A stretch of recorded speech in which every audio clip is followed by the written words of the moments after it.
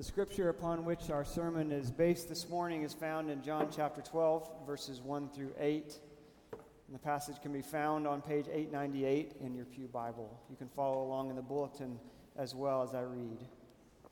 6 days before the Passover, Jesus therefore came to Bethany where Lazarus was, whom Jesus had raised from the dead. So they gave a dinner for him there. Martha served, and Lazarus was one of those reclining with him at table. Mary, therefore, took a pound of expensive ointment made from pure nard and anointed the feet of Jesus and wiped his feet with her hair. The house was filled with the fragrance of the perfume. But Judas Iscariot, one of his disciples, he who was about to betray him, said, "Why was this ointment not sold for 300 denarii and given to the poor?" He said this not because he cared about the poor, but because he was a thief. And having charge of the money bag, he used to help himself to what was put in it. Jesus said, "Leave her alone, so that she may keep it for the day of my burial. For the poor you always have with you, but you do not always have me." This is the word of the Lord. Let us pray. Our gracious God, we ask now that the words of my mouth, the meditation and the thoughts of our hearts together would be pleasing and acceptable in your sight, not because of anything in us, any worthiness in us, but because of your very Spirit in us. We also ask this morning that you would be true to your promise that when your word goes forth, it goes forth with your power, it goes forth with your presence, it goes forth with your grace, it goes forth with your love. And so we ask that for each and every person in this room and those who are watching the live stream, that you would be present and powerful in the ways that we need it. We all come into this space from different backgrounds, with different states of mind and heart, but we have this in common. We need you. We need your grace. We need it at every moment. We need it now. Give it to us, we pray. In Jesus' name, amen. Well, good morning. It's good to be with you. My name is John Sweet, and if you're visiting, you've probably figured out by now I'm not Jason Harris. I'm not Chris Hildebrand, but I am a friend of Jason Harris and Chris Hildebrand. I'm not a resident of New York City, but I used to be a resident of New York City. I'm not a pastor here at Central, but I used to pastor in Brooklyn, and it's wonderful to be back. My wife and I and our family are in Austin, Texas now, but we took a journey to get there. We were in Brooklyn for a few years, not married. I finally convinced her that that was a bad idea, better idea to get married. And so we did. We moved down to Florida for grad school, seminary, and then back to New York City where we lived, raised kids, and ministered for almost a decade before we headed out to Northern California. 8 years out in Northern California, and then God, in his inexplicable wisdom, took us to Austin, Texas, and here we are. Or I should say, there we are, because now we're here. And so for us, this is a sort of homecoming. It's wonderful to be with you. And one thing that we can say without a shadow of a doubt is wherever we've gone, wherever we have been, we have encountered Jesus, truly and transformatively. Doesn't matter where, doesn't matter when, doesn't matter with whom. Jesus has encountered us. And this is actually the more correct way to put it. It's not that we encounter Jesus, it's that Jesus encounters us. And perhaps you've had this experience. It shouldn't surprise you, it shouldn't surprise us that Jesus encounters us. This is what he does, it's who he is. We sang about it. We've read scriptures about it already. We've prayed about it, that Jesus left the throne room of the heavenly heavens, and he came down. Why? To encounter you for your salvation and for your very life. Our congregation in Austin, Grace and Peace Austin, has been going through a sermon series this spring in the Gospel of John, and we've titled it Encounters with Jesus, because if you read the Gospel of John, you'll find on almost every single page, he is getting into somebody's business. He is encountering them, right? Whether it's his disciples or those who would become his disciples, whether it's the crowds of interested people who see the signs that he's doing and want to know more, whether it's the religious leaders who come to him at first with a sense of curiosity and very quickly with a sense of foreboding that shifts into a sense of antagonism. Whether it's the strangers, the hurting, the enemies, the wealthy, the poor, the Jewish people, the Roman people, it doesn't matter. You'll find on every single page that recounts to us the earthly ministry of Jesus, he is encountering people. And here's the deal. Every time he encounters somebody, he's looking for a response. Do you know this in your own life? This Sunday is Ascension Sunday in the church calendar. We celebrate the fact that when Jesus was raised from the grave, he ascended to the Father's right hand, where he lives and reigns, King of Kings and Lord of Lords. If the King of Kings and the Lord of Lords encounters you, he's looking for a response. Now, the response might be unbelief or disbelief. The response might be belief. John, the disciple of Jesus, who wrote the gospel, says at the end of his gospel, Jesus did many, many things. If we tried to compile all the things that he did and put it in a library, it would fill up the library and more. He did more signs than these, but these I have written so that you might believe. And in believing that he is the Messiah, the Son of God, you might have life in his name. Friend, if you're here this morning and you're not yet a follower of Jesus, you don't yet know or believe that he is indeed the King of Kings and the Lord of Lords, that he is the one who is worthy of the devotion that Mary poured upon him in this moment, know this: his desire for you is to believe in him so that you might have life. You've been in a sermon series, I'm told, about the marks of a disciple. What is a disciple? A disciple is one who has been encountered by Jesus and responded in faith and belief to then follow him. And so here's where our two sermon series converge in the person of Mary. What does belief look like ultimately? Not just intellectual assent, not just head knowledge, but knowledge that moves from your head to your heart, transforms your heart into a life that is given over to devotion and service out of love. A disciple looks like Mary. A mark of a disciple is devotion. And we see it here in this passage. This is one of those beautifully told stories that invites you in. It's impossible to hear this story, to read this story, and not find yourself placing yourself in the story somewhere as one of these characters. Some of you may be more familiar with this story than others. John gives us some hints. He tells us that this dinner is happening after Jesus comes to Bethany, where Lazarus is.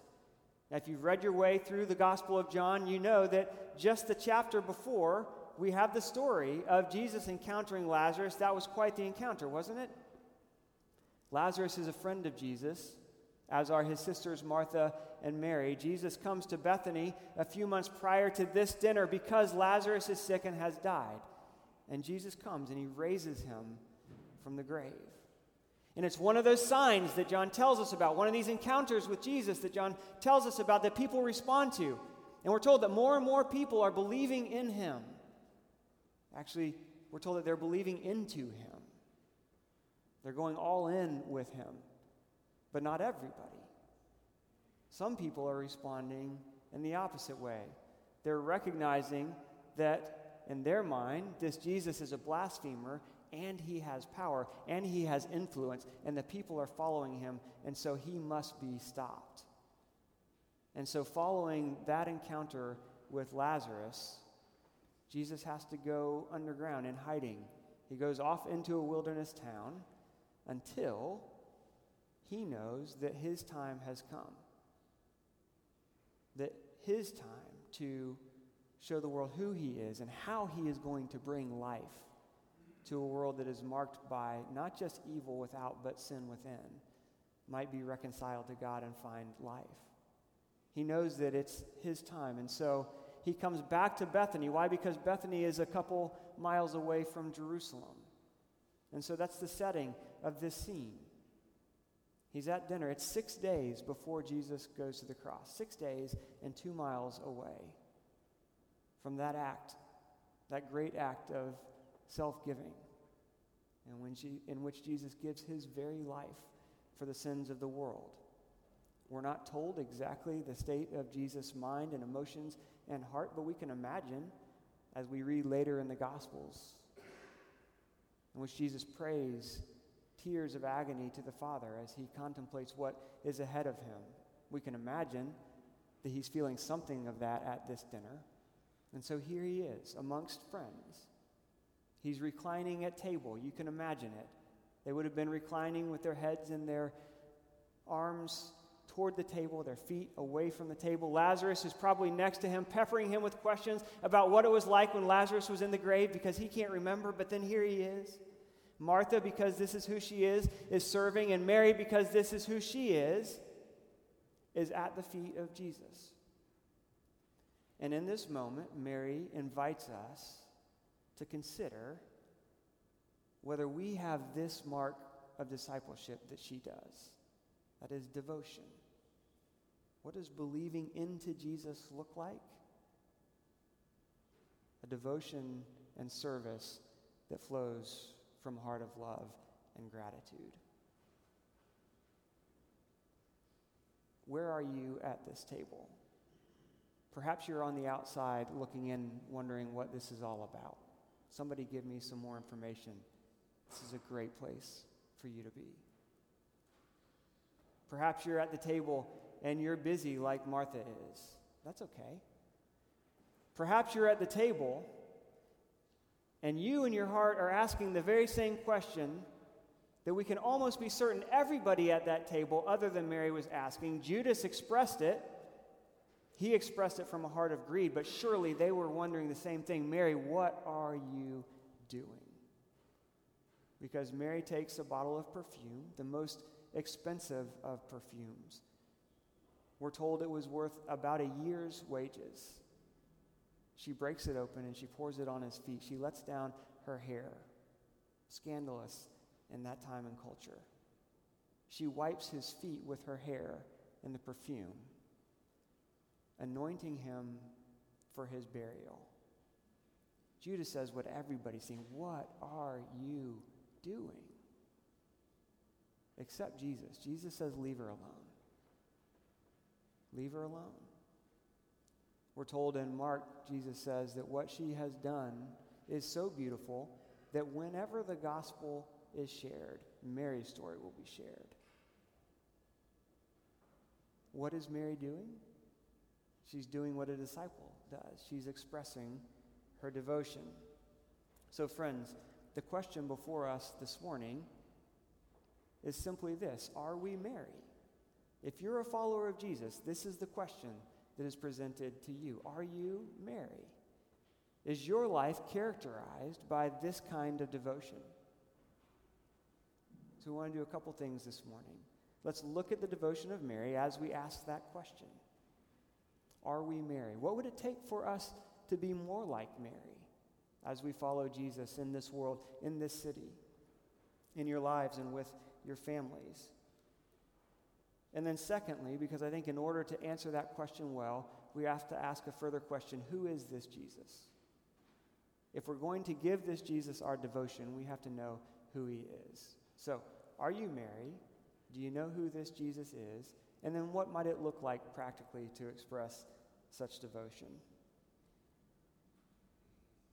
Kathy and I are always struggling to find movies or shows that all of our kids will watch with us and that everybody will enjoy. Actually, we don't care if everybody will enjoy it. We just want one show that all of our kids will sit down and watch together. We have now a 17, 15, and 13-year-old. And so we have found the show Abbott Elementary to be one of those. I don't know if you've seen this show yet. I think it's on ABC.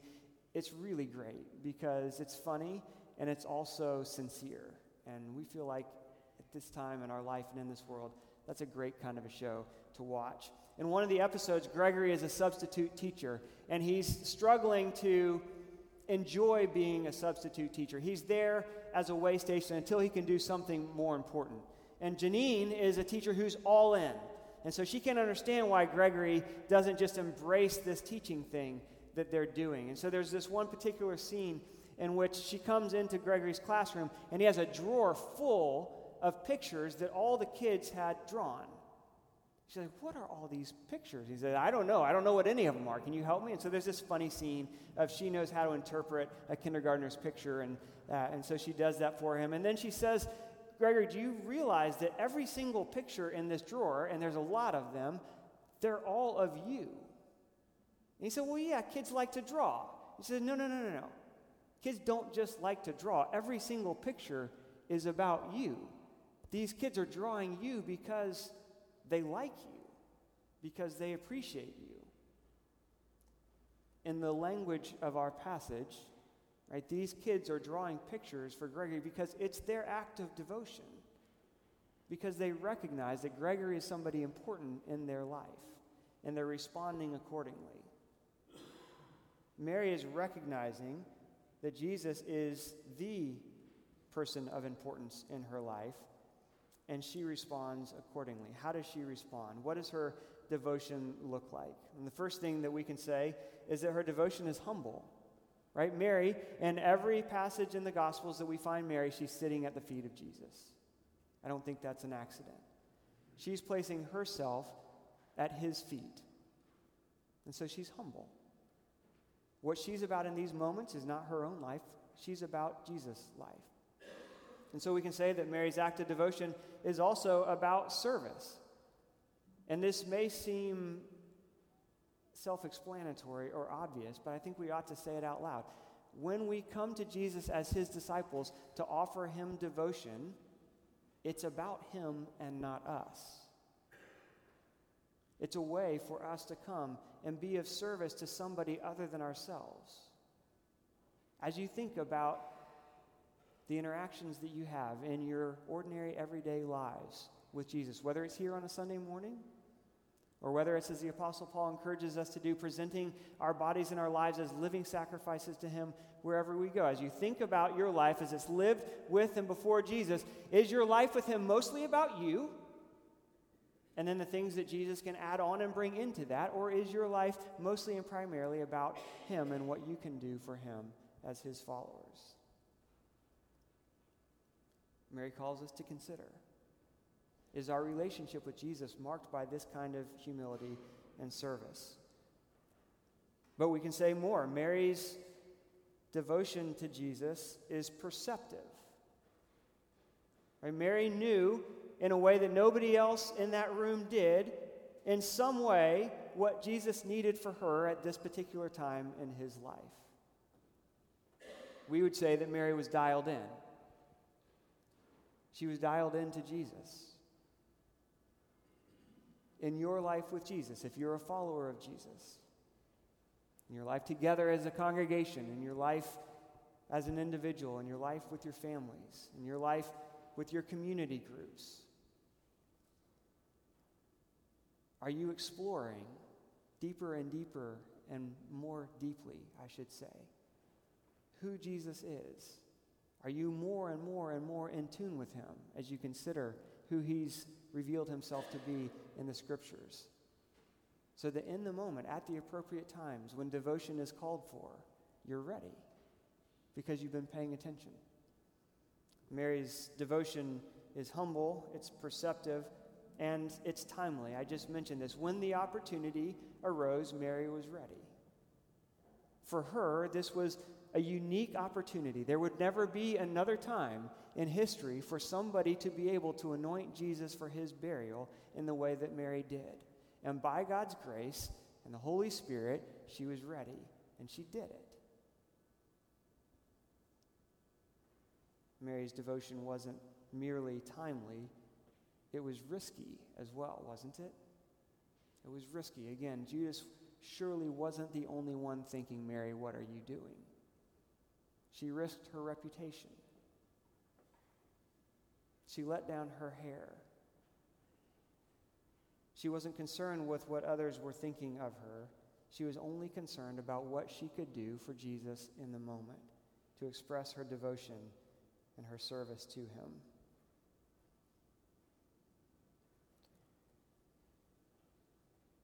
Mary's devotion was humble and perceptive. It was timely.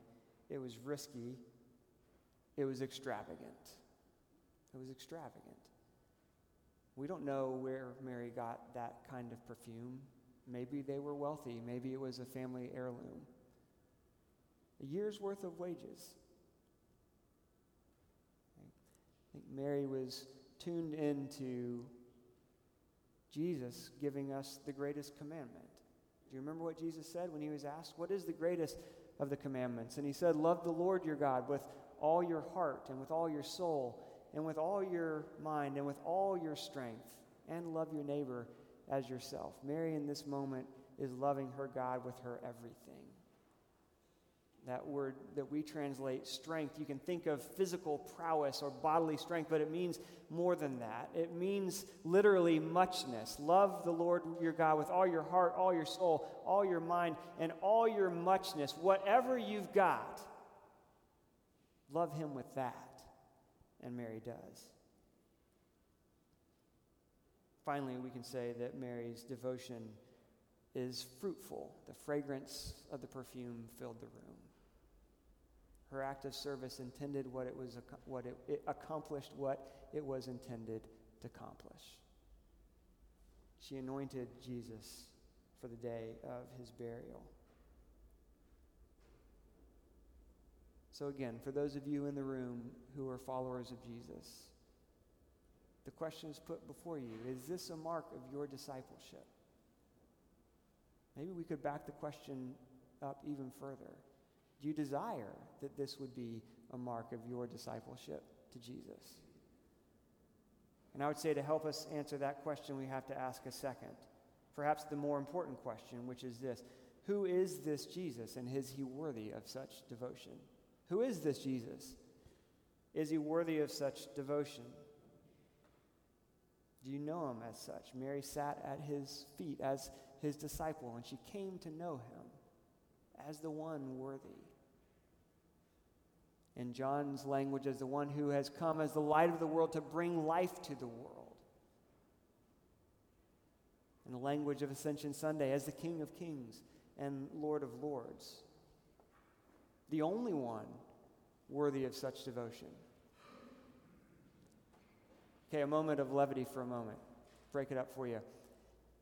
If I said, everybody take 15 minutes, head out, go down to Fifth Avenue, take a year's worth of your salary and find some perfume.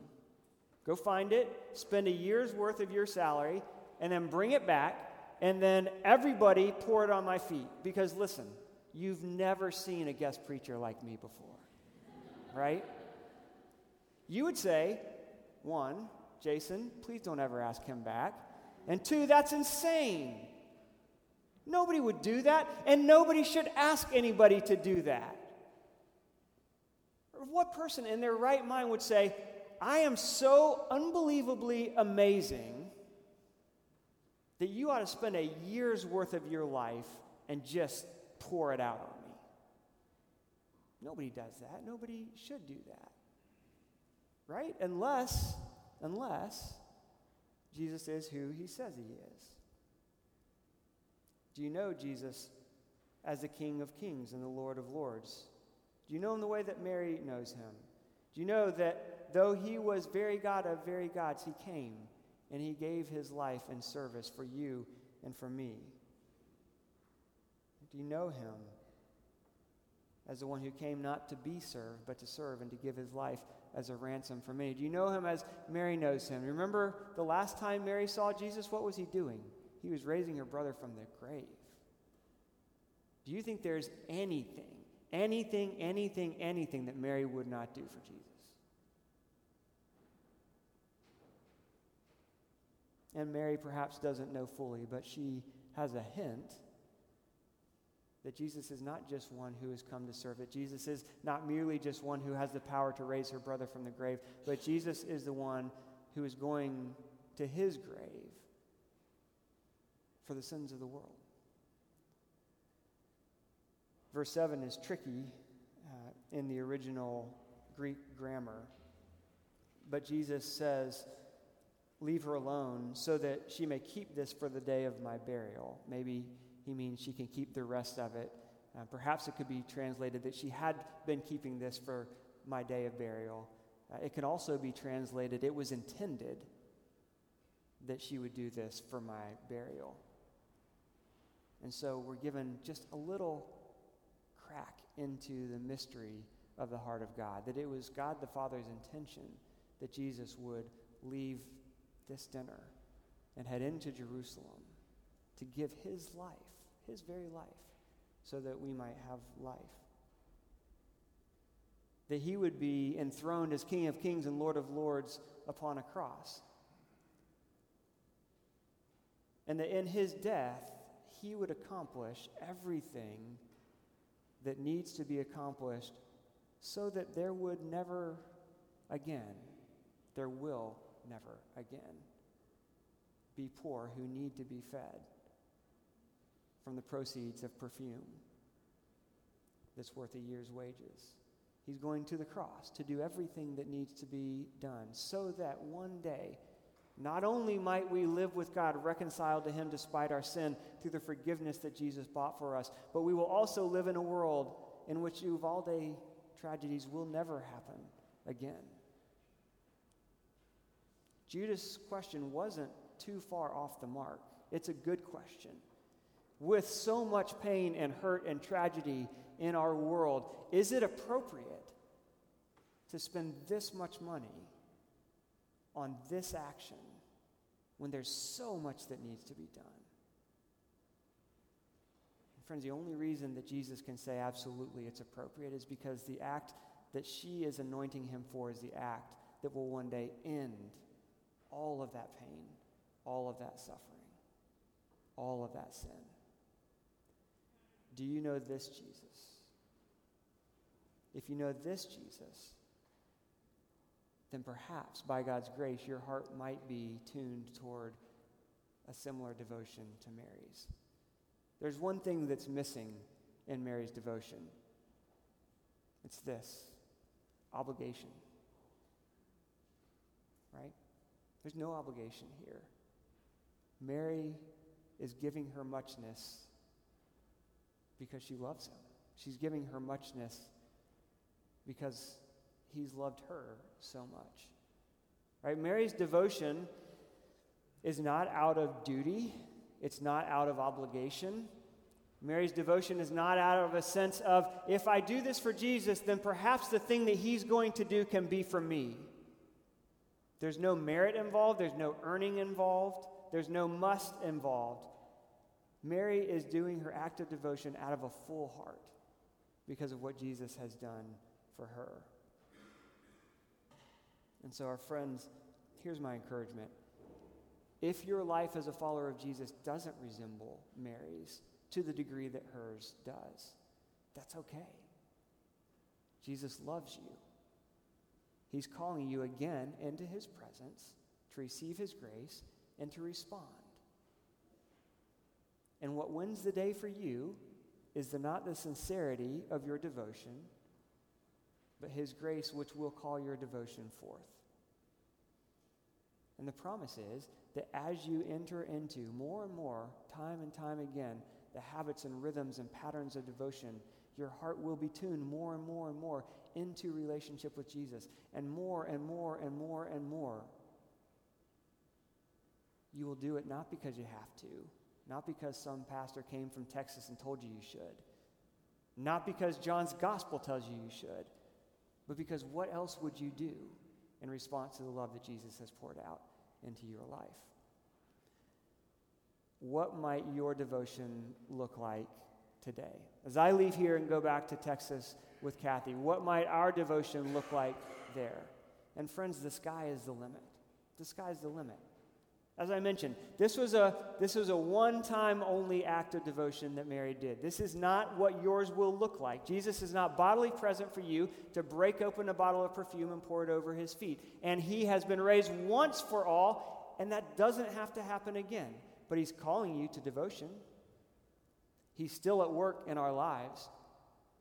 And so, what are the opportunities for you to express that kind of humble, perceptive, timely, risky, extravagant, and fruitful love and service to Jesus? And I'm going to cheat a little bit and say, that's your question to answer together. Right? If you're a friend or member of Central Presbyterian Church, this is what you do. When you get together in your discipleship groups, in your community groups, whatever you call them, when you have dinner with your family and you talk, ask the question together, what might our devotion look like? What could we do on our own? Could we do together? And I'll give you just one encouragement as a direction forward from this passage. It could and it should at times look like extravagant and wildly generous service to the poor. Because what Jesus is not saying when he said Mary did the right thing and you will always have the poor with you, he is not saying you'll always have the poor with you, so don't worry about the poor. He can't be saying that. Do you know why? Because Jesus came preaching good news to the poor. Jesus came and he didn't have a bed to lay in. He didn't have a roof over his head. He didn't have $1 to his name, but you know what he had? He and his disciples had a money bag. And you know what they did with that? They gave to the poor. That's what Jesus was stealing from. Remember what we said. Jesus is going to the cross so that he can definitively, in his death, defeat death and all the conditions that lead to poverty in our world. And one day that will come in its fullness when he returns. And in the meantime, we're his disciples. And so what should we be about? The very same things that he was about. And so one of the ways, friend, you can show your devotion to Jesus now is to take that money bag and to give and to serve and be generous. If God's calling you to it, take the year's worth of wages of perfume and pour it out on Jesus' feet by giving to those who need it more than you do. Right? That's not a command, that's an invitation. The invitation from this passage is to express your devotion to Jesus with the same level of generosity that he has expressed his devotion to you. And you get to do it together. Let's pray. Gracious God, we ask that you would work these truths into our hearts today. The truth of who we can be as your followers, those who express our devotion to you, not out of duty, but out of joy and privilege. But more importantly, Jesus, we ask that you would work this truth into our hearts today of who you are in all your power, in all your glory, in all your beauty, in all your love, not just for this congregation, but for this city and for your world. We pray all these things. In Jesus' name, amen.